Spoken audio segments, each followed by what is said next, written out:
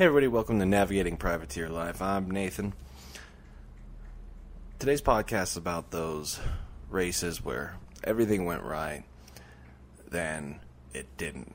Last quarter crashes, being in second, and then something going completely terribly wrong. One of the names on here is Shanae Reed. She crashed last in the 2008, on the last corner in the 2008 Olympics in Beijing. You have Sam Hill and his incredible 2008 run. And then you have Joseba Balaki. Balaki was running second place in the 2003 Tour de France behind Lance Armstrong when his tire got caught on some slippery melted tar. He goes down, snaps his leg, and just a heartbreaking crash for racing. Today I'm actually moving to Monterey, so I'm trying to get this out before I go, and I'm excited to get out there, try some new trails. I'm pretty bummed. I have to, commute back home on the weekends for about a month while I get set up out there and get my family out there. But, I'm going to try to do this podcast. So I'll let you know if it doesn't happen. But I really enjoy this. So, without any more delay, let's get to this one.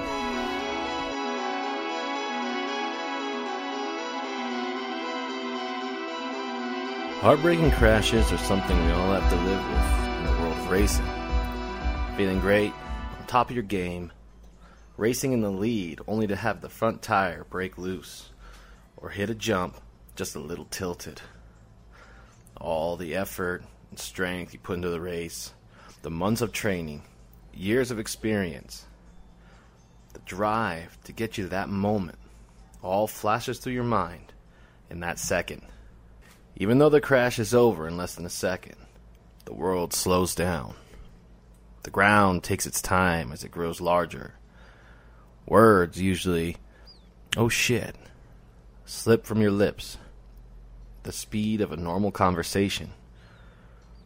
But the ground still creeps, slowly filling your vision.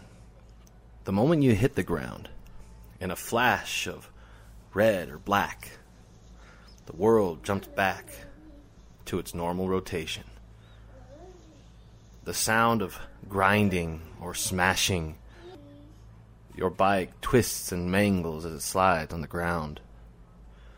Whether you're still attached to your bike by some bodily contortion or not, you feel yourself grinding or smashing in a unique visceral moment as all your senses blend into one. After the physics is done with you, all that's left is dust and gravel. Adrenaline hides any injuries that might have been inflicted. As you start to gain your bearings, there are two reactions. Either you're injured, or you're in a panic to get back to racing. Sometimes it's both. Back on the bike, or back in the pits, your mind rolls through 1,000 possibilities. You wrestle through all the things you could have done to avoid the crash. Was it that rock? Was my setup right? Was I too loose on the bike? Was I too tense? A picture of where it happened, etched into your brain like a special torture created just for you. The next stage of coping with your crash is to think of all the things that could have been. A trail of dreams that all got ruined because of one crash, all the way to the top. Maybe a sponsor was watching and I was going to get that factory team ride. That would have been my break to get to the Olympics. The worst thoughts of self-doubt come to your mind in the moments after a heartbreaking crash. The options after the onslaught of mental torture are simple. Keep racing. The options after the onslaught of a mental torture are simple. Keep racing, or don't. Rival on the attack. He is rising to the occasion. The great cyclist he is. Just look who's on his wheel though. Yoshiba Beloki, Jan Ullrich, Ivan Basso, and the man who won the stage yesterday, Iban Mayer. When it comes down to it, Armstrong has still got it. He knows how to control his challenges. His team captain, but Yoshiba Beloki sits on the wheel now of Lance Armstrong. Armstrong is still concerned as the Star-Spangled Banner flies on the left now. It's Vinokurov of Kazakhstan who races to the summit in pursuit, the yellow jersey of the Tour. He'll take a daredevil descent right now and try and pull him back into the fold. 15 small seconds. Armstrong is behind Vinokurov and trying to bring this race back together. Unbelievable. Corners keeping the pace up to around about 40 miles an hour. Yoshiba Beloki hanging right onto his wheel there. The toe, and Beloki's near. Beloki's gone down. Armstrong's off the road as well. Armstrong complete control there. He's into the field, but what a great bike rider. He's gone across. This is unbelievable. I've never seen this before. Armstrong went across the field there. In 2003, Lance Armstrong was in the middle of his dominance over the Tour de France, an era of exquisite racing powered by an unequaled complexity of doping programs. Joseba Beloki, a Basque climber for the ONCE team, was a face that was latched on the back of Armstrong. Côte de la Rochette, Armstrong would be attacked by his fiercest rivals over the top. Beloki would be right on his wheel. In the 2000 and 2001 Tour de France, Joseba Beloki would finish behind Armstrong and his closest rival, Jan Ullrich. With a doping charge in 2002, Ullrich wouldn't be racing, and Beloki went on to stand on the step just below Armstrong in Paris. 2003, however, there was a feeling of change that hadn't happened before. Lance's competition seemed to touch closer to him, and Joseba seemed to be one racer who could attack Lance in a way that would bring out any emotion at all. As I watched that tour as part of the Lance train, like everyone else at the time, I was a little scared of Beloki. He was strong, and he could attack on the climbs. Unlike most of the other climbers who attacked, then would get swallowed up by postal service, then spit out the back when Lance would move to set the pace, Beloki was always able to respond to the new pace, and sometimes even counter the attack. It made for beautiful racing. Then on the descent of La Rochette, it was tragedy. Beloki went down as he and Armstrong traded places, soaring down the descent. The heat of the summer had melted the tar on the asphalt, and Joseba was unfortunate enough to hit a patch. His rear tire slid out at 40 miles an hour. And as the bike was in full tilt drift, the tire gripped, tearing it from the wheel. Beloki's bike swapped, then threw him into the road. The scream as he laid there with his teammates is a haunting memory etched into my brain. With the Alps coming to an end, the Pyrenees would be a few days later, a place where we would have seen Beloki attack again. Knowing that Armstrong was the best time trial racer, he would have probably gapped Beloki in the stage before the start of the Pyrenees climbs. But Beloki was strong enough as a time trialer that it was the first time since I started watching cycling, I started riding road bikes in 2001, that I had ever felt a racer could have given Lance a run for first. The heartbreak was real. A true competitor that was taken away from the fray because of a crash and terrible circumstances. He broke his femur, his wrist, and his elbow in the crash, and was never able to truly recover to his former glory. A horrible return to cycling, marred with bad team contracts, and being implicated in a doping scandal that tore cycling to pieces. Beloki took to a quiet retirement. Beloki was part of some of the most exciting racing the Tour de France had ever seen. Fast, frantic, and often brutal attacks were common when watching the Lance era of racing. And it would be hard to forget the amazing racing that Beloki offered cycling fans before his unfortunate crash.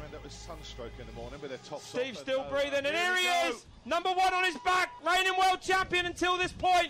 Here we go. Sam Hill. Steve. Oh, fast! You might see Steve Peat hold his breath now for 3 minutes and 14 seconds. Pete's got every right to be blue in the face, but here he is. Oh, he looks fast to me. Oh, he looks fast. Oh. He looks speeded up. The time will tell us the truth. Oh. P carried some speed through there. Sam Lowe. Oh, it's close to... Sam's on the edge here, but... Oh, look at the time! Look at the time! 5.36 up for Sam Hill. Is he going to end P.E.'s dream again? It's going to be terrifying, this. Rob, how do I... Oh! How does Sam do it? How does he take can't even... 5 seconds?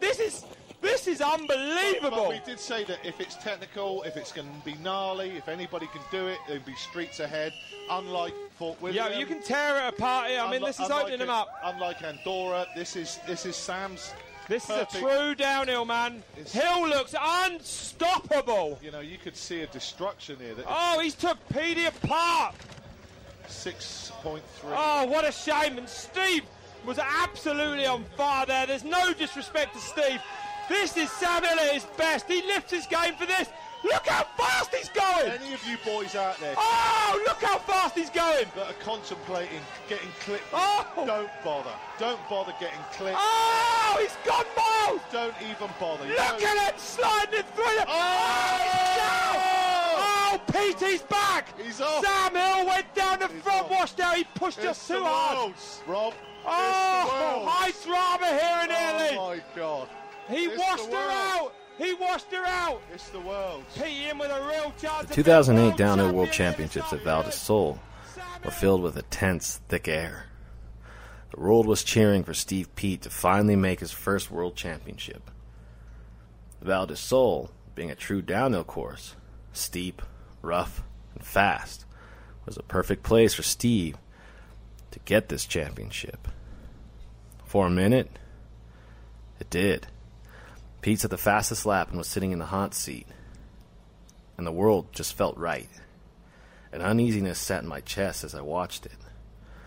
Like a wrench making me squirm because the racer in the gate after him was Sam Hill, the flat-pedaled immortal, who every racer at the time knew, if nothing went wrong, was the fastest racer in the world.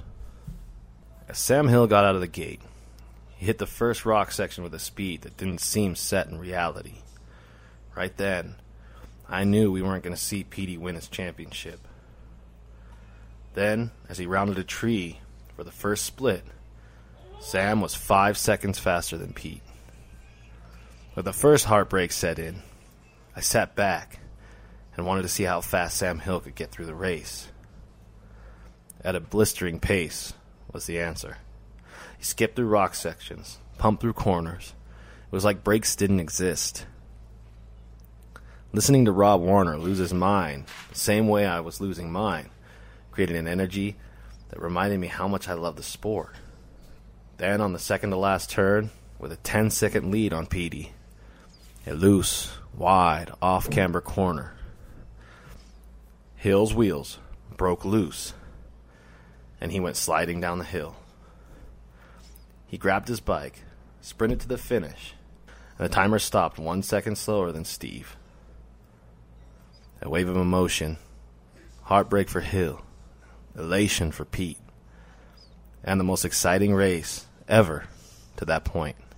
A second heartbreak would happen 5 minutes later, as G. Atherton would set the fastest time, and Petey wouldn't win his long-sought-after championship that year.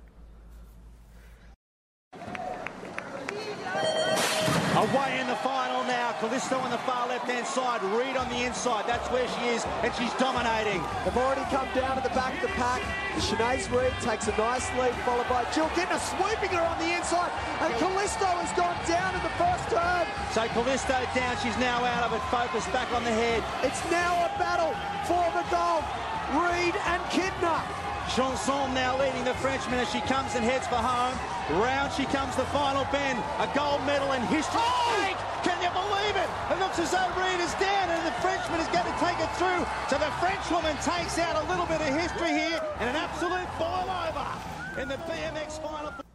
Sinead Reed was the favorite coming into the first ever BMX race in the Olympics. Reed was the reigning world champion for the 2 years.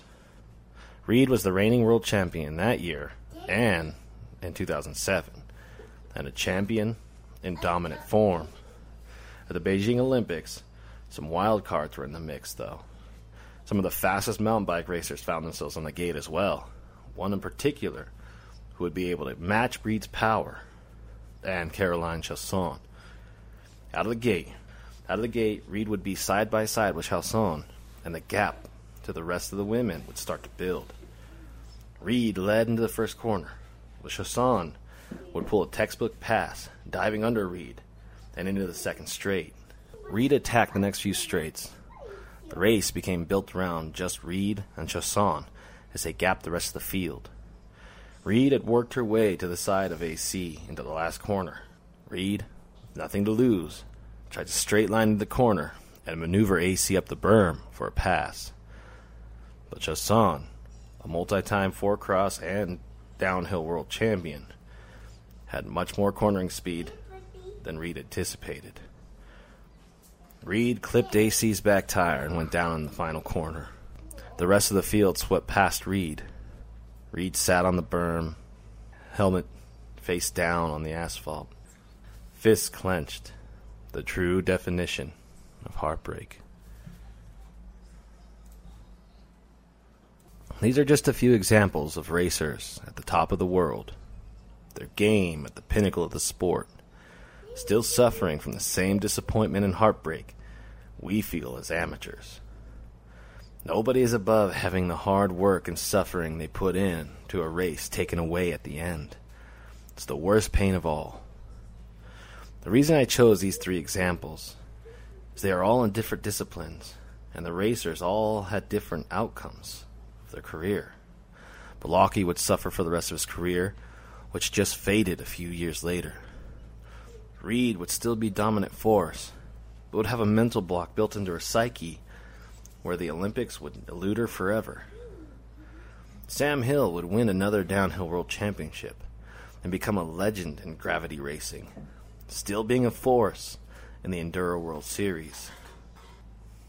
The biggest thing a privateer racer can take out of these heartbreaking moments is that everybody has them. It's part of racing. Don't let them define who you are.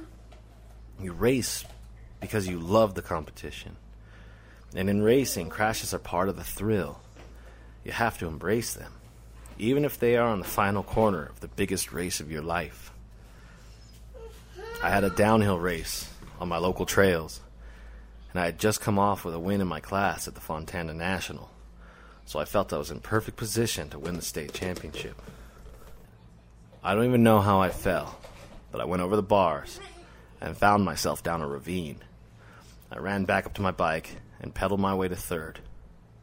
It was crap, especially because to this day I can't figure out what I crashed on. There's nothing there to crash on. I knew my form was on point, and there'd be more races that year. And race I did. If I let one race get to me, out of prestige and pride of being a fast local, I wouldn't have killed it later in the season. Enjoy your bike. Remember, we wear helmets because crashes happen, and we don't get to choose when.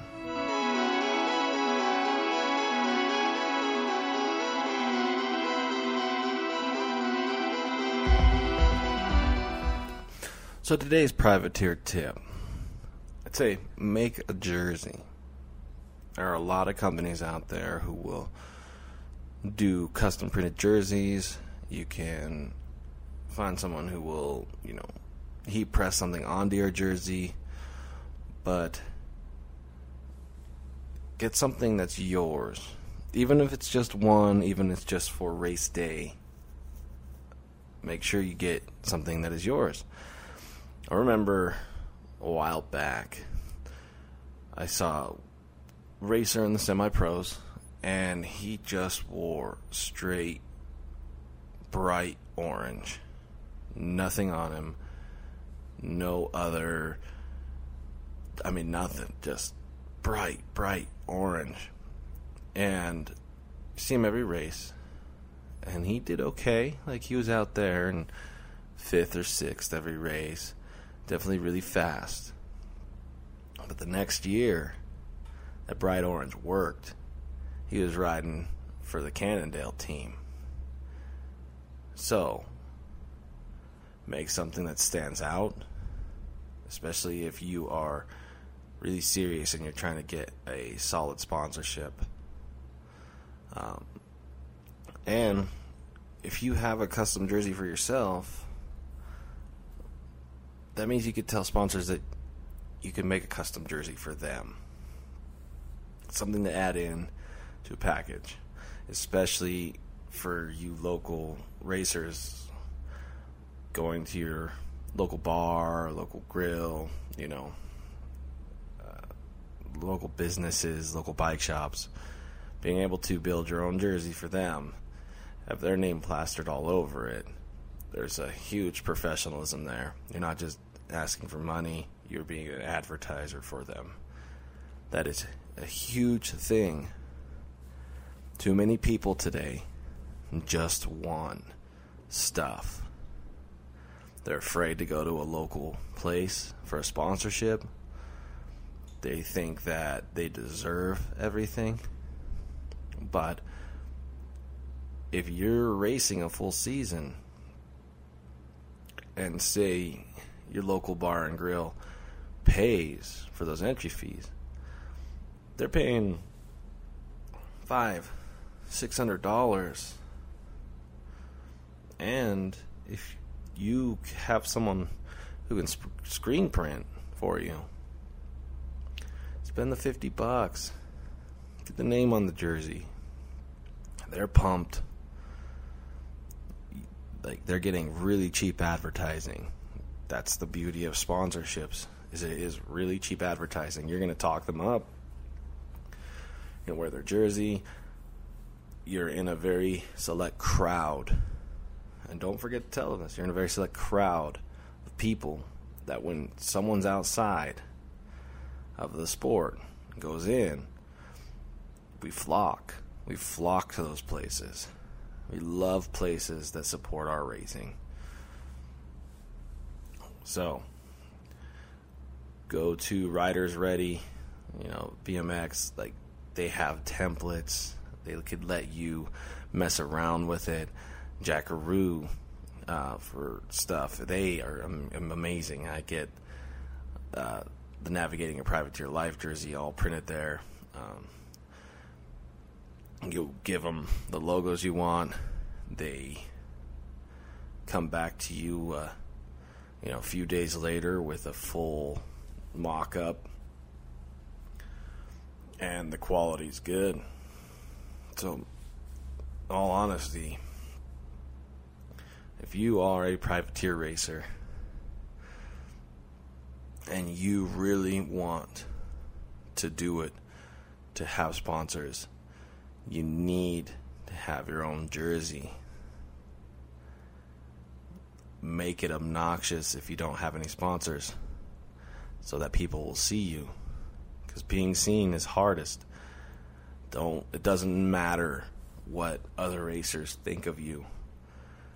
You are on your own path.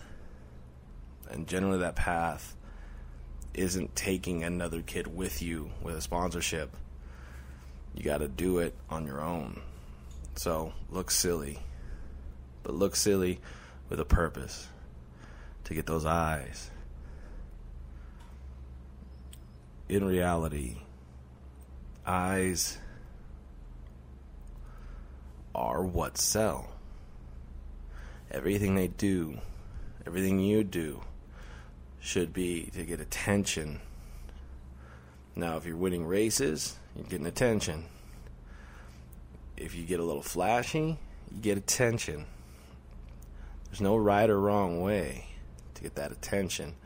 Some teams you get on will want you to not be so flashy and to just win races. That's fine.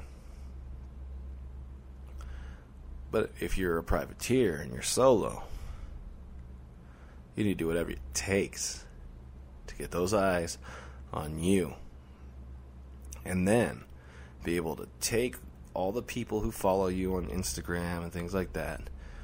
You want them to follow the company that you're representing. And there's no better way to do that and a jersey. If you could, go online, find a jersey mock-up or or a program, a design program that will allow you to start designing your own jerseys. If you go to a company, local sports bar or, bike shop or something with a mocked up jersey that is yours, that is you, it'll be huge. It'll show professionalism, seriousness. So, it's easier now than ever to get a custom jersey done. Go do it. You'll feel special. You'll make sponsors feel special. And you'll be a step up against the ever-growing monstrosity that is cycling. And will help you stand out amongst a crowd of people all wearing Troy Lee design. Thanks for listening, guys. I do appreciate it. Like I said, I'm moving, so I'm going to try to get out and do more, but I will be super busy. I want to thank all you guys a lot for listening. I really enjoy doing this podcast. I love talking about racing. Speaking of racing, there are some really, really awesome races this week. Kate Courtney went to take the win again, her first World Cup win. Obviously, she won the World Championship last year, but shout out to her winning the opener, the World Cup opener. And Tour of California, I haven't finished watching it. I got them all on my NBC Gold. But, I always love watching the best in the world race through California. I did see Sagan going for the win. That guy is so strong. If you guys aren't fans of road cycling, go to his YouTube channel. And he was a junior world champion once. And just the most incredible road cyclist there is. And a traditional road cyclist. He's not one of the guys who sits in and just trains for the Tour de France. Lance set that up, made people realize that that's the most important one, but Peter Sagan kind of did the opposite, where he's showing that being a personality and winning races in style is just as awesome as just winning the Tour de France. Make sure you go watch the EWS Enduro World Series recap on YouTube. They always do a really good job, and Mays, what an animal. I mean, just dominated against the best. So, go check that out. Gotta love that. So, I still want to hear all you guys' stories. Send them in. Get you on the podcast. We need more. I like stories. I like listening to stories. I like telling stories. And I think everybody has a unique story to tell. I think next week, because I can, take a little less research, I'll tell one of my stories about how I fell out of my pants in the middle of a downhill. So that's fun. Make sure you subscribe on iTunes or Google or whatever podcast platform you're listening to. Email me your stories at nathan@freebooterracing.com so we can get those up. I really want to start